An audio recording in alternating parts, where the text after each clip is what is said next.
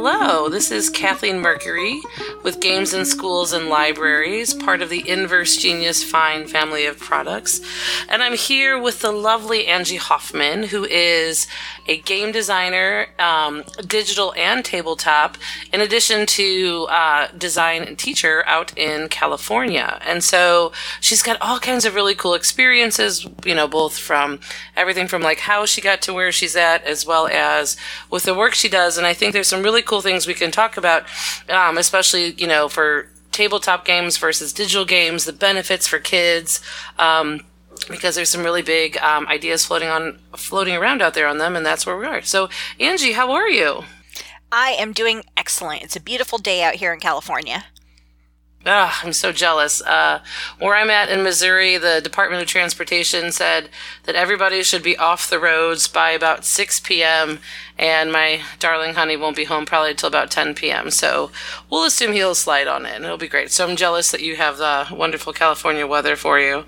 So tell us a little bit about yourself first. Where can people find you on the wilds of the internet? I'm on Facebook. I'm on Twitter.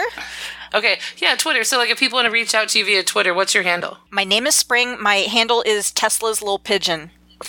Okay. That's fantastic.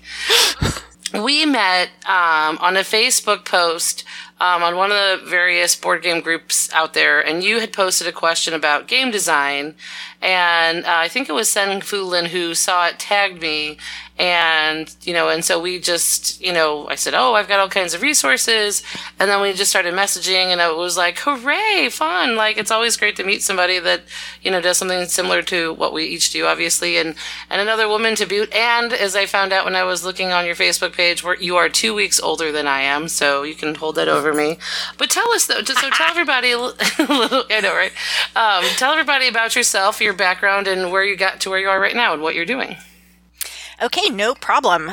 Oh gosh, as far as the game industry, I started in 2004 after a career in law enforcement. Let's just say I'm not aggressive enough. It didn't work out for me. So I started in 2004 at Mythic Entertainment, working on a MMO called Dark Age of Camelot. And I also worked on Warhammer Age of Reckoning. And then when EA bought Mythic, I took the chance to transfer over to California and got to work on the Sims division. Oh, that's so cool. I have, I worked on the Alice Project, if you've ever heard of it, with Randy Pausch, one of the early game engine prototypes that never really took off because EA Marketing didn't know basically how to make money off it. But if you've used Scratch or Snap, it's basically the same thing. But we were using Sims assets. Okay, cool. I've worked on Trion's Rift. The people might know most of my work from my time at Zynga, where I was the first female game designer they hired. Yay! Not a big distinction, so cool, because I think there's only 12 of us in the whole industry. That's changing, right? Not fast enough, but I'm so glad you were there. Yeah, I got to work on Frontierville. I was literally the voice of Frontier Jack. Yeehaw! Oh, that's cool. So you're a celebrity too. I didn't know that. You didn't tell me that. I'm also a character in World of Warcraft. So one of my friends that I worked at Mythic with, that was harder to say than I thought. She went on to work at Blizzard and put one of my D&D characters into Hellfire Peninsula when that expansion came out. So if you've ever gotten a quest at the top of the tower in Hellfire Peninsula from Angela the Claw Kestrel, that is me. And you will see what Brianna thinks of me because she's a zombie with a satellite dish on her head. That's so funny. Gosh, that's so cool. I have to know... Have you met Leroy Jenkins? No. I have not met but I know very well the story of good old Leroy. It's like one of the best things on the internet. I swear to you. Okay, but go on. Seriously. Yeah. That's he's my Patronus at the beginning of every semester.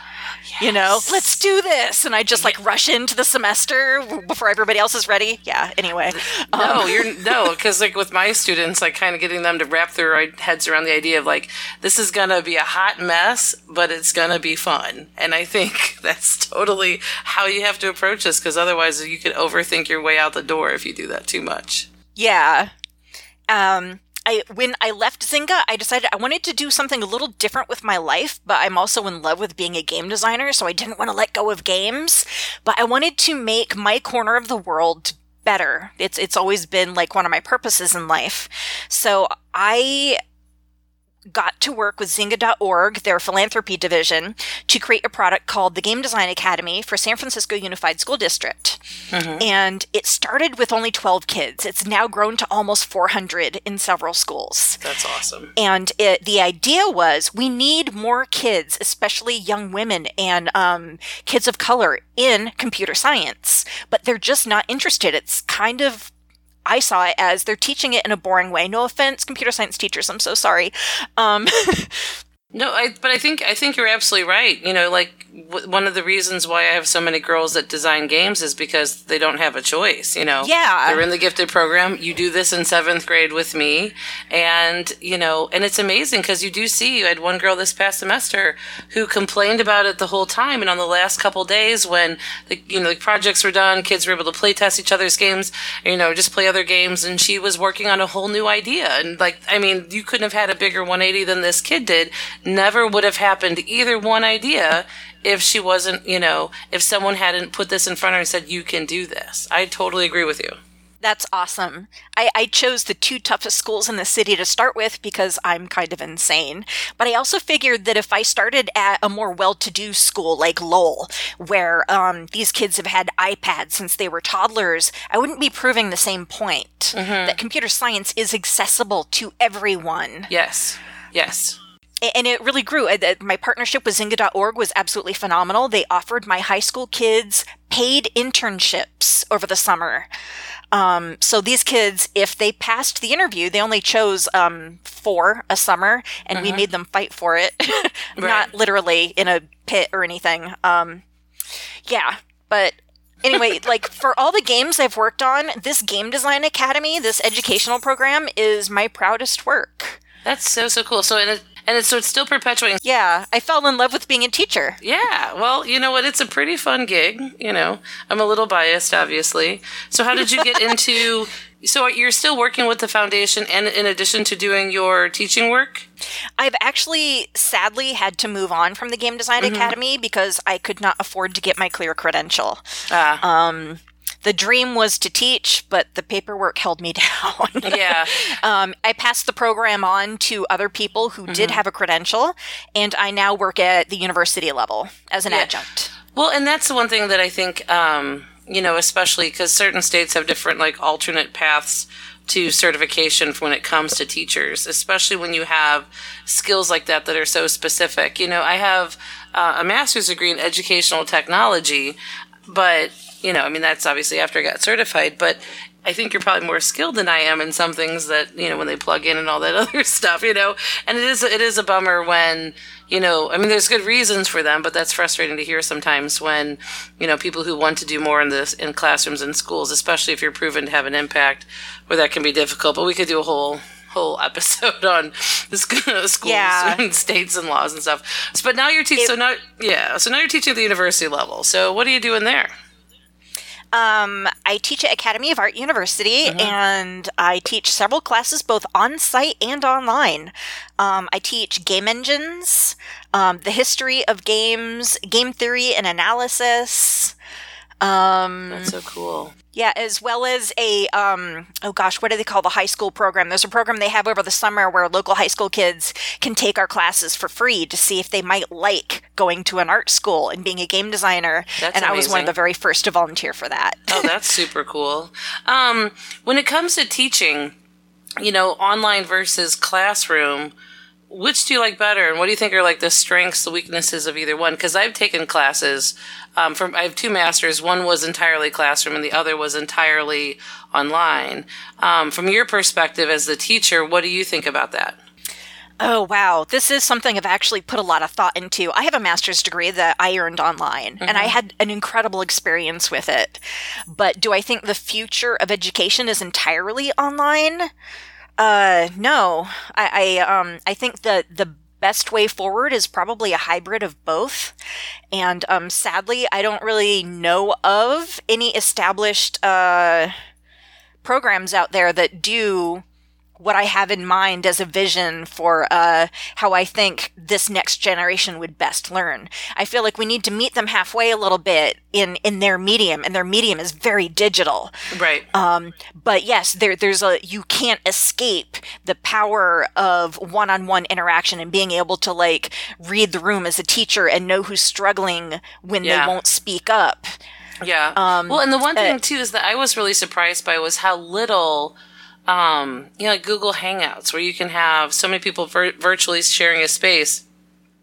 At least for the program I was in, and I would hope others, things where you can have so many people all around the world, talking and sharing that same sort of live experience, where you can at least have it where it's not like you're making a post and you check back and 2 hours later no one responded, but 3 hours later, someone else did and you can write a response to it. It's just not the same thing as when you're having a dialogue. You're crafting your responses when you're online versus when you're talking to somebody. It can just be a more natural, even kind of flow. I think sometimes, obviously, the anonymity and all that is great for trolls of the internet, but sometimes I think it's also a good thing for people who, like, if you really needed to craft a response, you've got some time to do so.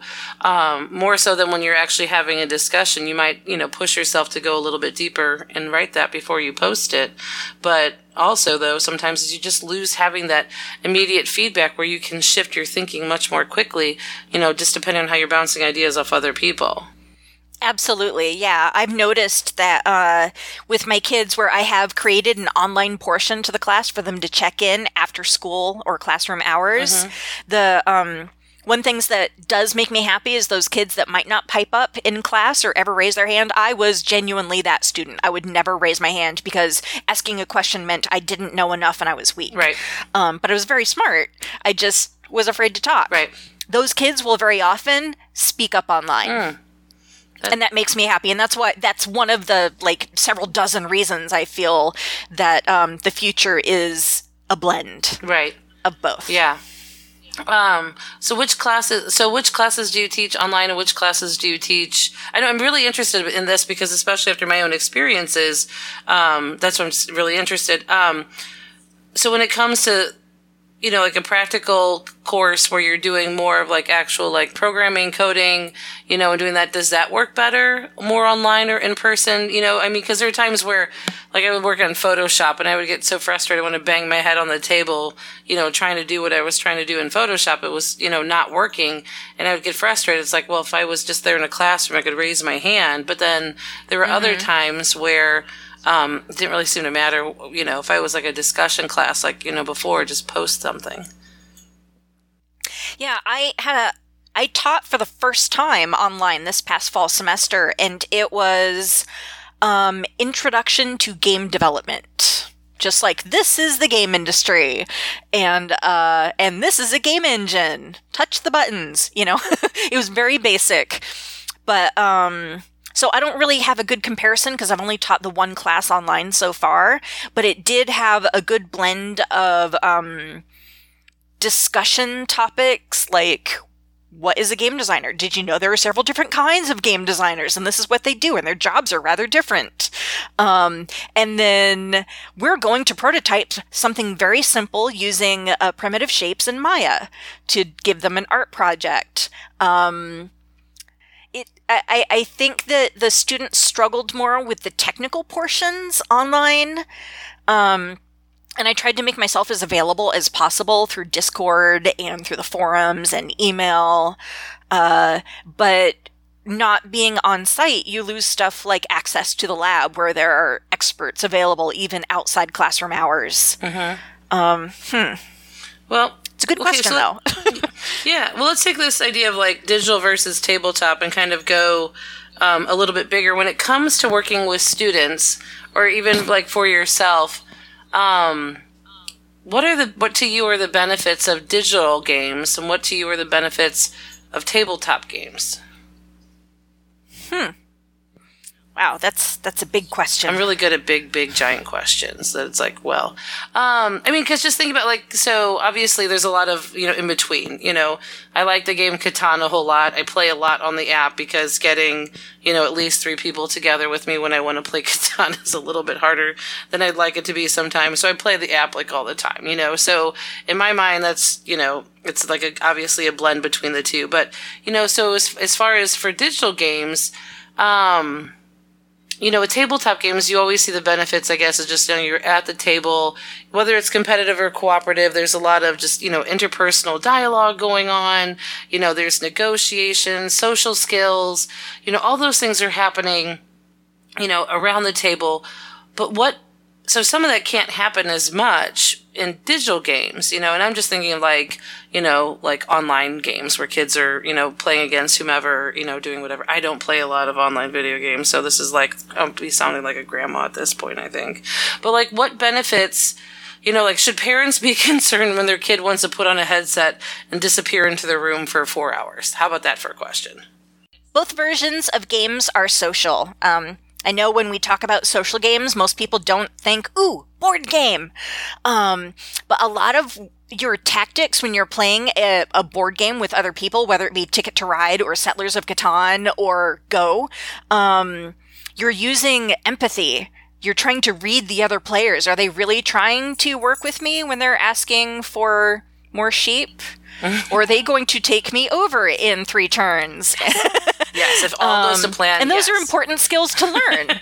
And while, say your kid jumps into a very popular MMO, you could consider that a social game. There are thousands, if not millions of people online, but you can play that game very solo and very anonymously. I mean, so have you met, this is really personal, I guess, have you met friends online that you then met and then like played outside of, or like got together with outside of a game?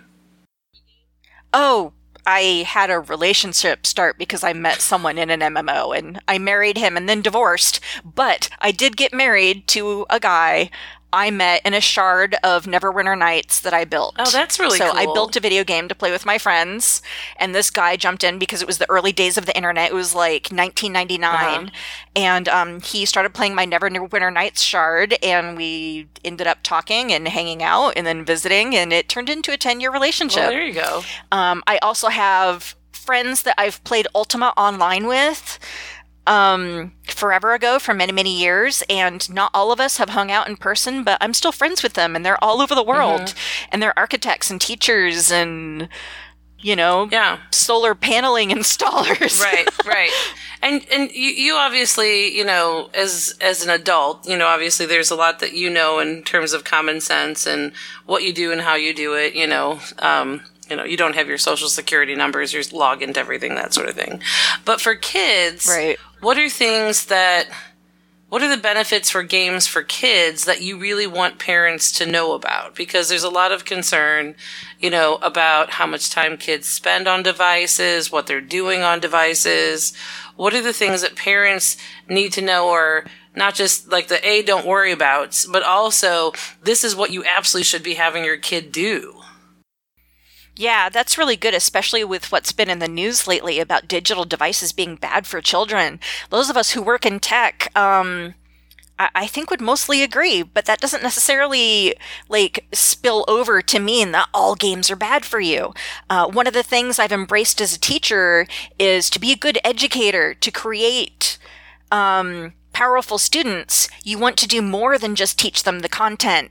Memorization to pass that test. You want them to become critical thinkers. Right. You want them to be able to, on their own, figure out, is this person lying to me or not based on truth, and, be able to use empirical evidence. And I've been able to do that through games. Yeah. It's more than just memorization. You have to learn how to accept failure. Do you remember the first time you played Super Mario Brothers level 1v1? Yes. And my favorite was level, for Super Mario Brothers was 2-2, because it was the swimming, the one where you got to swim through all the pipes, and that was my yeah. Yeah, so that was my favorite one. So I'd always play, and we didn't have a NES, but the kids we babysat across the street did. So I babysat for them whenever I could. I tried so hard to get through. I was like, please don't let me die during 2-1. Please don't let me die during 2-1. Because all I wanted to do was get to the fish and just to be able to like swim and do all that other stuff. That was my favorite level. Yeah. And it's funny because I didn't really care too much about going beyond that. Like I could have just probably played that level over and over again because I just liked it so much. But I'm definitely somebody that can play the same game over and over and over again. There are other people like, no, must be new. And I'm like, I like this one, No, just based on your description right there, talking about your favorite Super Mario level and what it taught you, compare that to like your average, like, okay, we're going to read this chapter and memorize the vocabulary. Right. Like, I'm not saying one's bad and one's good. I believe that layering them is more powerful. Right. I mean, like, there needs to be, at some level, some sort of, like, shared human knowledge that we have, in order for our civilization to persist. There are certain things, like the idea of a constitution. Like, we need to have that kind of persist as far as an important idea, for America to succeed and prosper as a country. There's certainly things where, you just need to know that you live in a state and you live in a city and a county and all those other things. There's plenty of factual information. But, I mean, and that's one thing that I do like about game design is, it's a relatively, at least for tabletop, and there are many game designers out there probably rolling their eyes at this one, but relatively small amount of information. I mean in terms of what I present to my students as far as the technical aspects of game design. I could hammer them on all kinds of other stuff, and I've tried various things over the years of like, playing, Pirate's Dilemma. That sounds fun, actually. I'd play Pirate's Dilemma, like, should I pillage or should I drink all the swill? No, so, like, the Prisoner's Dilemma, like, I've done that and stuff like that, but for the level they're at in middle school, they can handle that complexity. That's not a problem, and that's fine, but really it's that problem-solving process that is, really so important as far as that goes. Now, when you have your students working together online, do they do a lot of collaboration, playtesting of each other's products, or is it more just independently and you're their main contact? I do have them play each other's content, learn how to be a good quality assurance tester, how to write a clear and reproducible bug. So one, that's not just teaching them to become an entry-level game dev. It's also teaching them technical writing skills, which aren't always taught at an earlier level. I'm curious, have you ever had any experience in a video game where you learned something by accident, but it was super powerful? Because I have an example of that. I'm sorry, I just thought of it and I'm super excited to share. I have historically been bad at finances, and that is not something that I was ever taught growing up. And speaking to other people, this is pretty standard for public education. I learned to be better with money by playing with the auction house in World of Warcraft, and it was completely by accident. It's not something I set out to do. It just happened. So explain how that. Explain. Go more in depth and detail for people who are unfamiliar with it, like myself. What that means. Okay. Just call me Grandma Kathy. Auction house. Grandma Kathy wants to know, how do you play the Warcraft game? Good. Tell me that. I'm not laughing at you. It's cool. I laugh at myself all the time. World of Warcraft is a messy multiplayer online game. Leroy Jenkins. So there's that. Okay. Woohoo! The auction house is a place where you can find things that other players have put on for sale, or you can sell stuff outside of so there's usually the NPC traders where you can buy your standard boots of I just killed the deer. If you want the good stuff, maybe you don't have time for a raid, or maybe you've done the raid 3 times and you're a warlock and your gear never drops, but you've got a lot of gold because you've done the raid 3 times.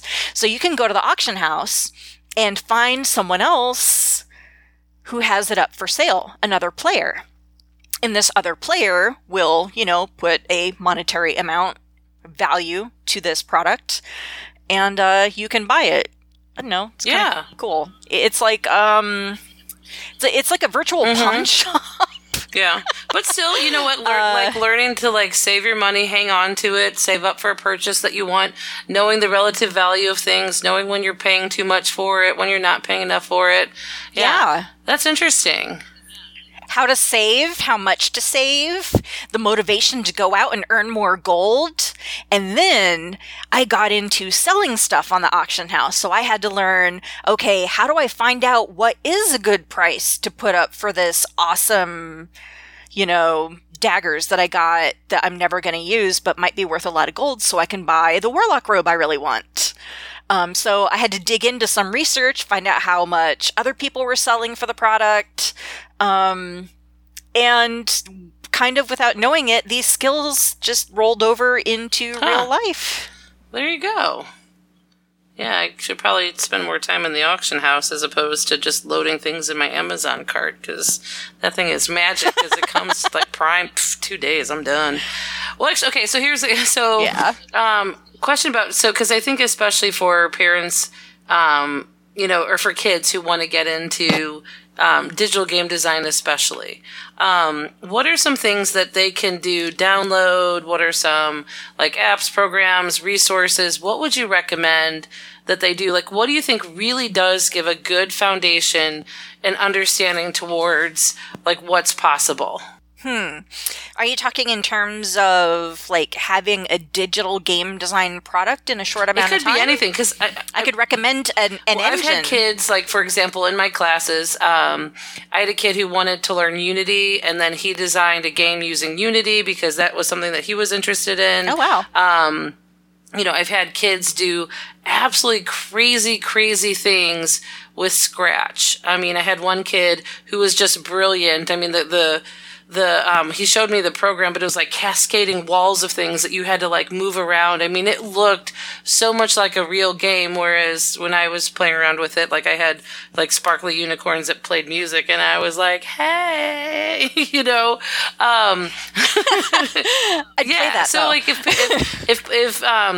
schools, parents, libraries want to, encourage more game design, what are the types of things kids could be doing that would give them a real like idea and preparation for anything they want to do? And you could talk about as many or as few different things that you think would be beneficial. Okay. Well, one good thing to start on the school level, especially lately, is with the free game engines that are out there, especially for schools. For younger kids, the engine I use the most is made in England, called Construct 2. It's a lot like Scratch in that it's a visual programming language. You kind of make sentences, but you're still using programming logic, like you'll use if-then statements. And this is my first introduction, actually, even to my college students for a game engine. They need to make a 2D platformer in Construct 2, and it gives you, like, you start with a template, so all the platformer pieces are there. So it takes away that fear of the blank space. Whereas if I was giving a kid who's touching a game engine for the first time, Unity, while powerful and amazing and used by AAA studios, you are starting with a blank page. And for people just starting to like dip their toe in the water of the amazingness of game design, that can be just a little too terrifying. Just like, hey, you want to write a book? Here's a blank piece of paper. Same thing. Yeah. And have some coffee pie. I don't think it's an accident that ThinkGeek sells a lot of caffeinated candy and soap, and I think they probably sell caffeinated bacon at this point. You know what I mean?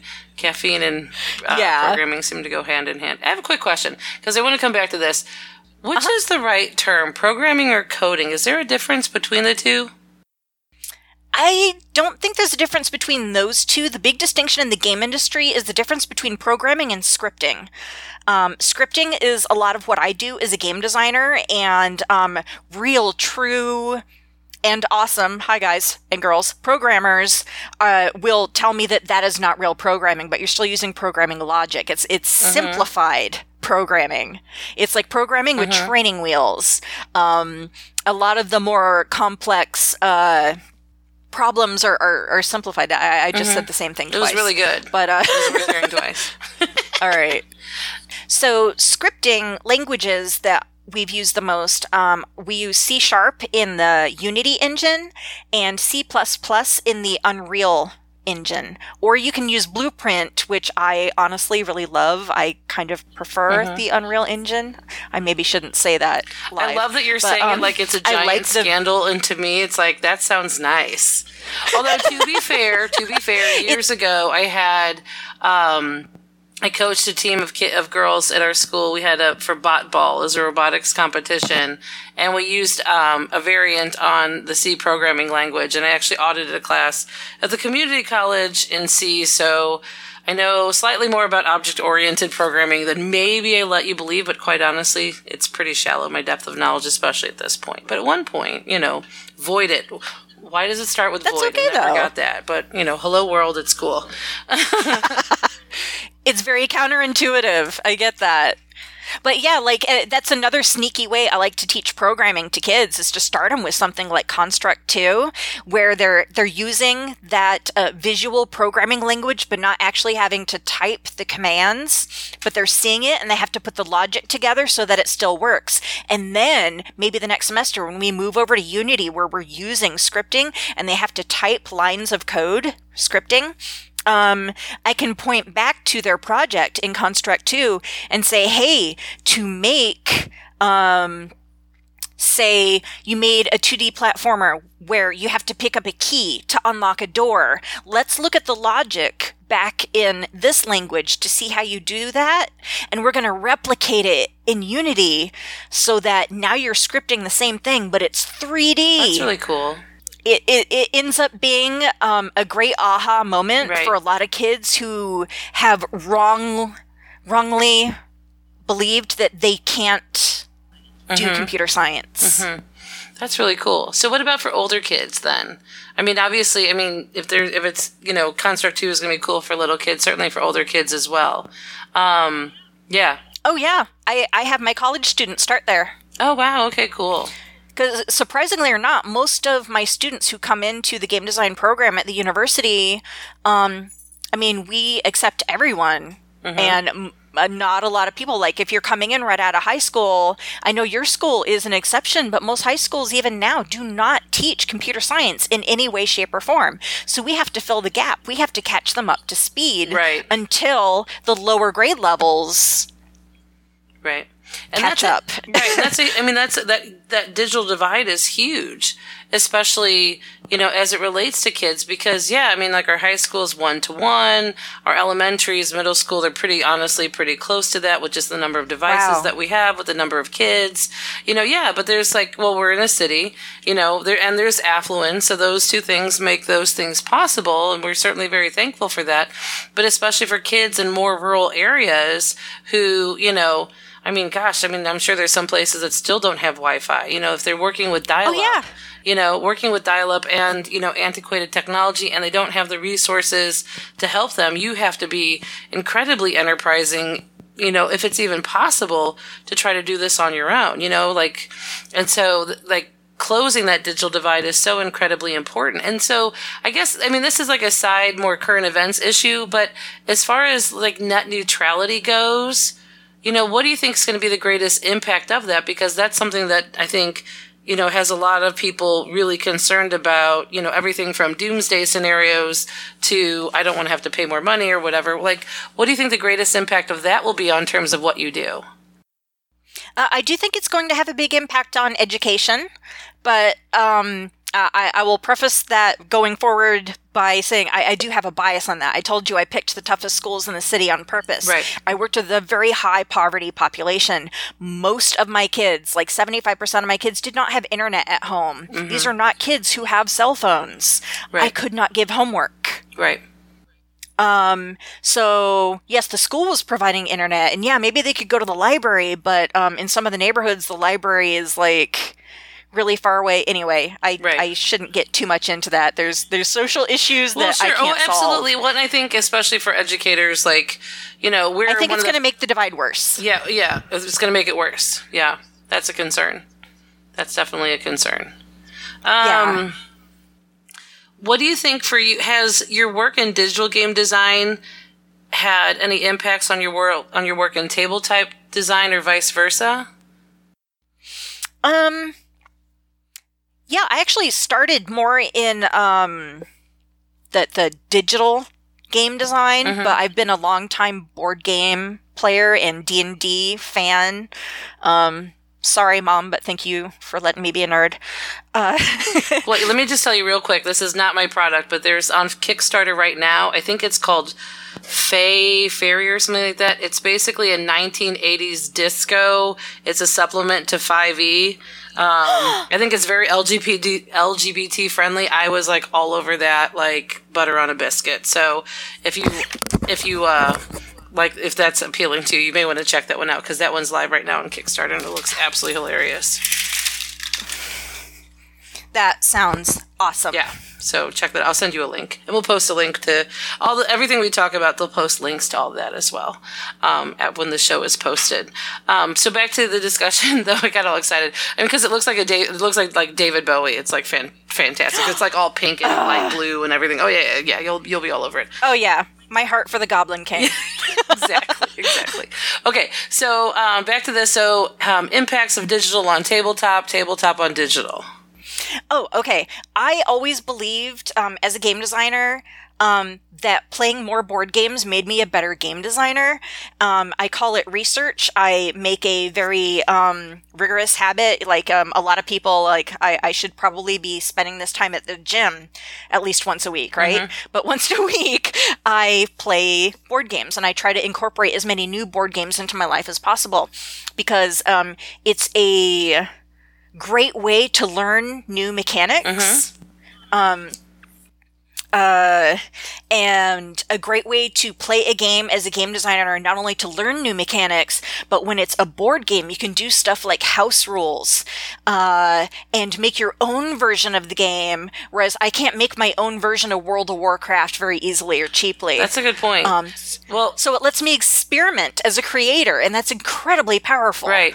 Well, and Ian Schreiber, he does a lot of work in digital game design, and one of the things he has his students do is make paper prototypes. So back when I first got started, he was one of the people whose resources were helpful towards me creating this, because there really wasn't a whole lot out there for creating tabletop game design. I couldn't find a whole lot of resources, so I just had to kind of go with what I could find and then go on from there. What are some of your favorite games? Oh, okay. Do I need to stick to a category? You can say whatever you want. This is your special moment. Okay. Okay, the first game that stole my heart and kept me inside for a summer becoming skinny and pale was The Legend of Zelda. Mm-hmm. I had to save Hyrule. So I've been a big fan of the Zelda franchise, so I'm not going to narrow it down to one game. Sorry. No. I had students the other day ask me if I knew what Legend of Zelda was, and I was like I was alive when it came out. Okay, I was like, go sit down. Go sit down. 12 years old. I'm 42 years old. Yes, I know what Legend of Zelda is, but go on. I'm sorry. All right. Favorite arcade game? I absolutely loved Gauntlet. Mm-hmm. Gauntlet was my thing, for sure. I had to be the Valkyrie. I still make jokes about Valkyrie being hungry, and people get sick of it, but whatever. It's all right. You could be hilarious in your own way. My favorite MMO, probably because I spent a lot of time there and met a lot of friends, was World of Warcraft and Ultima Online. Okay, so that's two. Can I tell you my World of Warcraft story? This is one of the more recent ones, and I've made a bunch of references to my age, and I am fine with my age, but it's whatever.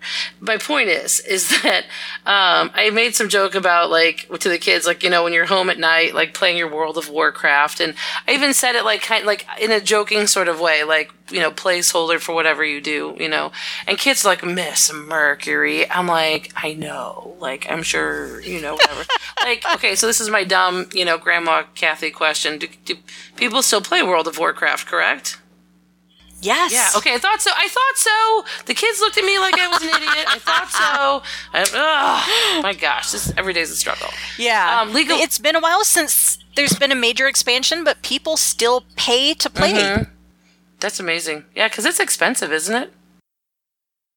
When I last played, it was $14.99 a month subscription rate, And they had added microtransactions on top of that, and I really can't think of any other game that can get away with that, and I can't believe they did. Sorry, much love for Blizzard, but that's kind of greedy. Yeah, well, sure. No, I got, yeah. All right, so but other games you like? Oh, Okami is one of my absolute favorites.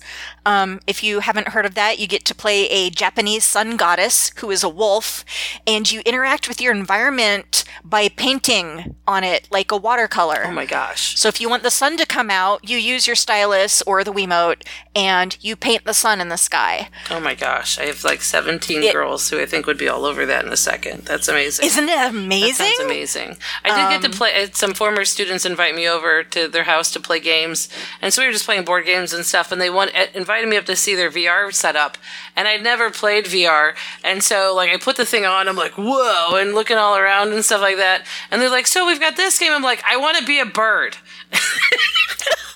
And they're like, well, there is one where you can fly. I'm like, do that. And it was funny because there was like the plank, and you had to like walk out on this plank to get to like the little rocket, and like I had sweat like dripping down my back. Oh, wow. And I was just like, oh my god, I gotta get the, like I'm gonna fall, and and it's stuff like that. Like it's so like it creates such an immersive experience so quickly, and then I got the thing, and then like I'm flying and stuff like that. But the thing is before I got to the actual rocket that you had to get to fly, I tripped over my own feet. Because I was so nervous that I wasn't going to make it, and that I was like going to fall off the plank, and yeah, that was another, I guess, there's been a lot of Grandma Kathy moments now that I think about it. But I got to fly, so I was happy. It's all good. Yes, what made me think of that is there was one was like a 3D goddess. painter, and you got to like do all kinds of like sparkles all around you and stuff like that. That was it's pretty magical. Like for a half second, I was like, I need this, and then I was like, like with what time? So whatever. But at some point, that was pretty fun. All right, so talk more about games. What else do you like? Oh, no problem. My favorite franchise of the past several years is probably Assassin's Creed. It looks cool. I get to play a hero that's very different from my own personality. That's always empowering, right? I get to do parkour off buildings, and since I'm a broke college professor who doesn't have the money to travel, I get to travel the world. That's true. And it's a cool story too, Yeah. And like when they've sold like hoodies. My favorite is amazing. Black Flag, because it involves pirates, and I have a soft spot for pirates. And what about tabletop? What do you like for board games? Ooh, board games. My favorite board game to introduce to my students is probably Settlers of Catan. And let me tell you a little bit about my frustration with like teaching board game design to university students. Is that okay? You'll be speaking to the choir. Most kids, let me say, I'm very grateful for what you do, introducing board games to kids in any fashion. Because by the time they get to me, and I ask them to create a board game experience, all they remember is what they might have been forced to play as a child. Candyland and Monopoly. 100%. Do you have fond memories of those two games? Nobody does. They're terrible games. They're kind of terrible. Right. No, and that's the thing. They're terrible. And actually, I gave a presentation back in October about for teaching game design. It was to gifted teachers at the Gifted Association of Missouri, their conference. And I was it was a whole big long session for me to explain what I do. And I Googled make a board game, and I took a screenshot of like the top, like 12 results or whatever came out. Only one of them didn't look like Monopoly. One kind of looked a little bit more like Trivial Pursuit because it was more of a circle, but every single one of them was a Monopoly ripoff. And I showed it, I said, this is what make a board game looks like. This is what most people think of when it comes to make a board game. And people, and all these teachers are like, oh, I'm like, right. Like if you want to have kids make games, you can, but they're going to only repeat what they know because they know such a little tiny amount. I mean, it definitely with teaching game design, you have to build up gaming literacy. They have to be aware of all the different types of things that are possible Because otherwise, of course, all they're going to do is replicate what they know. I mean, so a lot of what I do is having them see so many different types of games. So at least when they're replicating ideas, they're taking it, there's a lot of different ideas, at least for them to choose from, or they're pulling different ideas from different games and recombining them. I mean, they're not going to be obviously an exact copy, but there is definitely gaming literacy that needs to be built in order to design good, unique, innovative games, for sure. Yeah, one of the things I have them do to kind of break them into the process, because almost everybody is familiar with Monopoly and almost everybody agrees it's kind of terrible. It is. Before they make their own board game, I make them reinvent Monopoly. Let's make it fun. Yeah. Yeah, that's, I mean, and that's the thing too, because when I say to my kids, because we're starting the semester as well, and I love just throwing it out there, oh yeah, Monopoly is terrible. They're like, what? And Monopoly can have its moments. If your family has, if your family has cherished moments of sitting around the table every Saturday night and you play Monopoly and you have a great time with your family, nobody's complaining about that. Monopoly is the most purchased game in America. It's not the most played game. At our lake house, we have a copy of Bass Fishing Monopoly. No one has ever played it because why would you play Bass Fishing Monopoly? And in fact, I think it's missing the money because I stole it for a prototype I was working on and no one has ever found out because who in the world is going to play Bass Fishing Monopoly? So I'm totally... You found a use for the game. Yeah, I'm totally with you there. I mean, what I just have my kids do the first week, which is what we've been doing, is I just have 4 different games out on tables, and they sit in a group and they play a game, and the next day they play the next one, and the next day they play the next one, and just in 4 days, they just immediately see there is so much more out there. Last semester, this one kid, he played Deep Sea Adventure, a game from Oink Games. It is adorable. It's fantastic. It is a roll and move, cool. But it's got definitely some twists to it in terms of that. It is a great, fun game. And as he's walking out, he looked at me and said, this is the best game I've ever played. And I was like, and we're only on day 1, So I think especially for kids, just getting access to so many different types of games. I made a post today, actually, in the board game group on Facebook asking for recommendations for games that kids that are innovative and fun and can be learned and played by kids in 45 minutes. And there's tons and there's so much out there than what I can possibly do. But I did get some really great suggestions. But it is awesome. That gaming literacy piece that they have to have. And especially for you. And I have a lot more time. I have them for an hour a day, every single day. So I can get a lot of kind of gaming into them over the course of the semester for their projects. How do you build up that gaming literacy, quickly? You have them for a semester, but, you don't have them in as much of a contained, environment like I do. That's actually been a struggle for me and one of my big pet projects at the university. Because, so I make them reinvent Monopoly, but they don't know pretty much any other mechanics than those found in Monopoly. So they have to do research, go out and play other board games, experience them, find other mechanics. Well, whereas when you're a fine artist working at a university and your professor says, hey, I want you to paint this butterfly. You can go to the library and check out a real specimen, not a live specimen, but you can look at a real butterfly to paint or draw. We don't have that for games. Right. Well, and some libraries are definitely, and certainly, I hear Donald Dennis tap dancing in the background when I'm saying this, especially, some libraries are working really hard to build up gaming libraries as well so that you can go and check out games too. But, the thing too is I believe very much, in paying artists for their work, and paying companies for their work. And I was just thinking, well, you could make a list of required games for them to download and play. Because most have, computers you can play against and that, or they can play online against other people and stuff. And that's really super cool. And at least they would be doing something, but it's that can add up really, really quickly, to have, if you've got a game that's, $5 or $10, then that can add up really, really quickly for games they may not get, the full benefit of, but at least something. Yeah. That's true. But I think as well as I that the board games, I'm looking at those behind you. They're a little more than $10. Yeah. Well, no, but the digital. I'm like, this is just one wall of board games behind me. That is glorious. Yeah, well, that is beautiful. You date a gaming boy, this is what happens. But even I'm talking about the apps, because Catan will set you back, 35, $40, $50 depending, and the app is I think 5 or 10. So you can at least and then I have it on my phone, so. if, little tummy upset, I'm going to go play Catan or something like that. I'm just kidding. No, it's a good go-to game. I'm just kidding. Well, I do too. I do too, actually.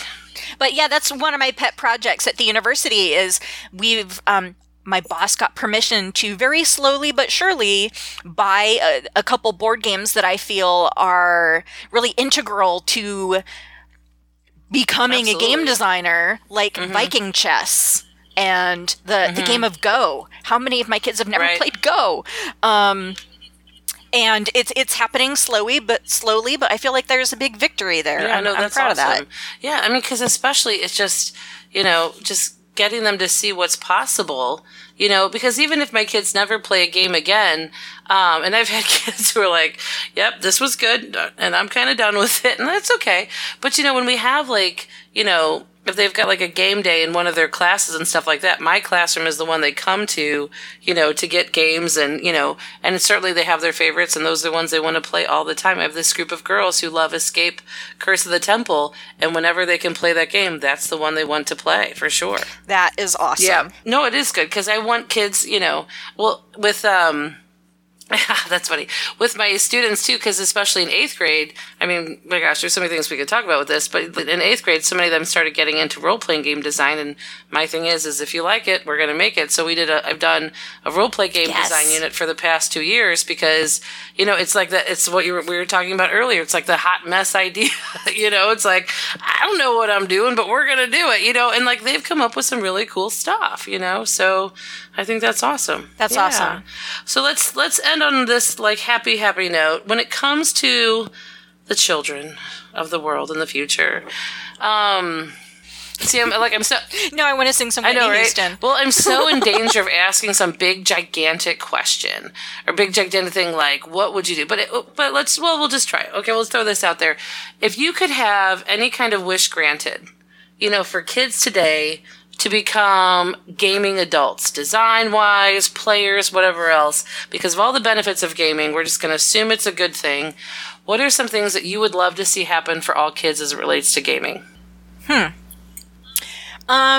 build off of what we were just talking about, I think I'd genuinely like to see games being added to public libraries. That doesn't mean, like, libraries need to become, like, big LAN parties, but why can't there be an aisle of all those board games behind you somewhere? Right. A safe place for kids to meet where they know there's games and they don't have to, like, plop down $60 to play Pandemic. Well, that's a good thought, too, because I have too many. I don't see the... I'll take some off your hands. Yeah. If you were closer, which we have discussed, that could happen.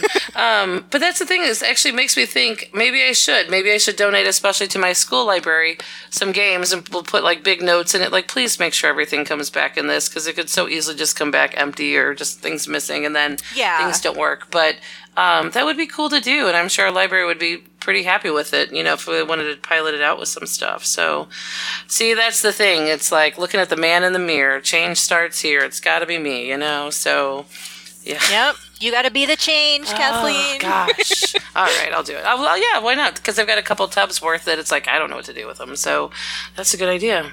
Well, Angie, this has been an absolute delight. Thank you so much for spending time talking about all these different experiences. What I really want people to take from this especially is, you're just a girl, sitting behind a computer with a headset on. No, I'm kidding. No, but just, I love, because one of the things that I was so excited about was just, we had a lot in common, and especially for, getting more women, more girls, more people, so that gaming is a more inclusive place. This is something, obviously, that means a lot, and especially for you with your experience being a game designer and developer, when there weren't very many of you out there, I think is really, really fantastic. And, the expression pioneers get shot, settlers get the land. Well, I hope you haven't taken too many shots there, but, thanks for being a pioneer. Seriously, that's super, super awesome. Oh, thank you. You're so welcome. Yeah, one thing I forgot to mention about the Game Design Academy that I'm really proud of, because we were teaching kids computer science, my female enrollment got to 47%. And that is unheard of. That is fantastic. Even to have that kind of percentage at a game con is unheard of. So to actually have them, in terms of like content creators and developers, that's fantastic. Well, Angie, I'm a super fan. So again, say where you're at on Twitter if people want to get in hold of you. I am Tesla's Little Pigeon on Twitter. Excellent. So, and it's LIL, not little. It's Tesla's Little Pigeon. Tesla's Little Pigeon.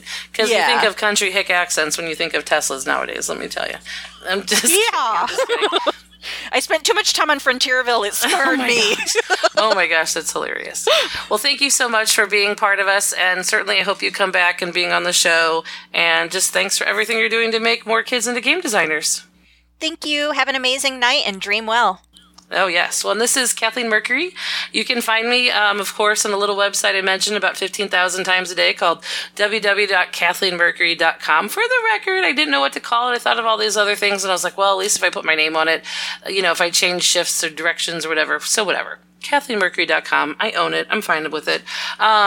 You can also, I'm at Mercury on Twitter. That's with 7 M's. And I do float around quite a bit on board game groups on Facebook too. So if you see me, Kathleen Henricks Mercury, I'm floating around on there too. And so I look forward to speaking with other people. I love collaborating. I love talking with other people about games and game design. So give me a shout out if you want to do, game design, if you have some ideas. If you think I'm doing it wrong, tell me. I love that sort of stuff. So thanks so much. And we will talk to you next time. Coming to you from Games in Schools and Libraries. Bye.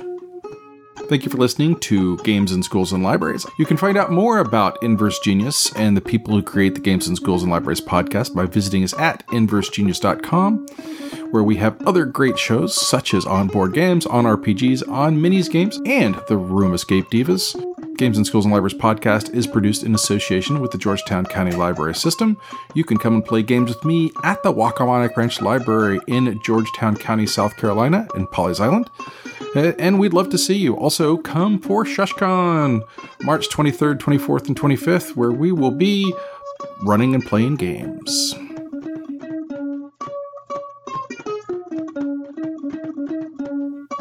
Oh boy, it's almost time for the con. I can't wait to do these escape rooms, play the role-playing games, the board games, show off all these cool new coding games. Shush! Yeah, that's the one. No, shush! We're in a library, sir. We most certainly are. It's ShushCon, a games and geekery convention held in Pawleys Island, South Carolina at the Wacomic Branch Library, March 23rd, 24th, and 25th. It's the best value for gaming in the Carolinas. We'll have the new board game hotness. The good stuff. Classic and indie RPGs, so we'll have Call of Cthulhu, Trail of Cthulhu, Paranoia, Savage Worlds, and Dread. Organized play events like D&D, Pathfinder Society, and Shadowrun. As well as War Machine Hordes, Iron Arena, and Steamroller events. Video games like the Jackbox Party Pack, Artemis, Overwatch LAN Party, and a Hearthstone Fireside Gathering. We're a tavern! Woohoo! And we're going to have escape room games and custom-made escape rooms. We'll also be hosting a magic draft. And in the finest tradition of ShushCon, we will have a tea party and tea tasting. So we'll have a variety of tasty teas for you to taste and tickle your tonsils. Taste tea? Oh! We will also record segments for On Board Games, On RPGs, and the Games in Schools and Libraries podcast. So you could be on air if you show up here. We're also going to host our librarian trade day again. But this time, we're going to be talking about coding and coding activities for libraries. So if you're a librarian, show up. We're going to focus on coding to play and playing with code. That's March 23rd, starting at 10 a.m. and going until 1 p.m. on that Friday, where we're just going to break out the code and show you how you can bring code into your library in the geekiest way possible. And then, of course, you can stay and play games. And that's part of the Libraries Ready to Code grant that we just received. Look, that's all good and well, but this is a library. I need you to take it down a couple notches. Oh, yes.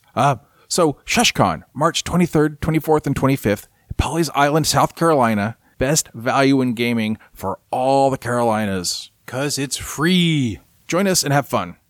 Shush! No. ShushCon!